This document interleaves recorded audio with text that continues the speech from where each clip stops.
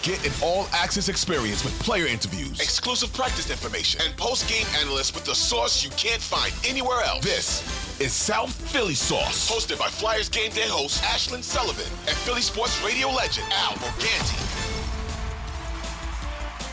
And now you look to these two games this weekend. You have back-to-backs against the Penguins. You have Saturday in Pittsburgh, Monday in Philadelphia, and these are two teams right now really neck and neck when you look at their season. They have the same amount of wins. Penguins just beat the Lightning, but Penguins are I was just looking at their schedule and their season so far. It's loss, win, loss, win, loss, win. They had about a 4-game win streak earlier on in the season, but right now a little inconsistent, just like the Flyers. So it's really anyone's game this weekend. Yeah, it's a team that paid a lot of money to their Hall of Fame veterans. Crosby doesn't look like he's slowed down much. He's still doing it. I mean, he's still one of the 3 best players in the league at this point. And it's always the emotion that comes with playing the Flyers. The goalie scored a goal, so they may be jacked up for that coming in.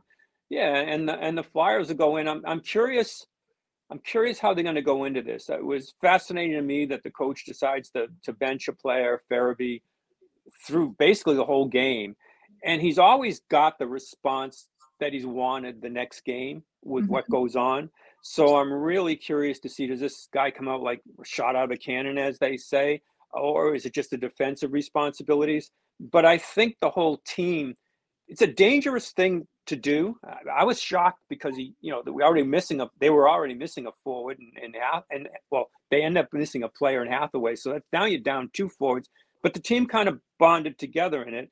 And every time this has happened, last year, Sanheim, every time this has happened, the response has been good. Yeah. So I'm curious to see the response this time. I'm assuming a really good response in terms of attention to the details of the game, how he's supposed to do something. I sometimes think Tortorella wants like a snappy response from a player, like an argument almost from a player to see what goes on, because he's playing, like we mentioned at the beginning of this, he's playing a short game and a long game. Yeah. So, what's the balance here? So maybe the balance was in the short game. We missed a player for this game for so long, but in the long run, maybe over the 2 games against Pittsburgh, he becomes a primary player. Yeah, and we don't know what happened. I mean, all we were told post-game, and Farabee declined to comment, so we didn't get Farabee's side of the story, and all we were told in Torts' presser is he did not listen. So it seems like, and Scott, and you were talking about it on the post-game show last night, a defensive assignment that was missed, an error. Who knows what happened on the bench, but 56 seconds he played in 2 shifts the entire game.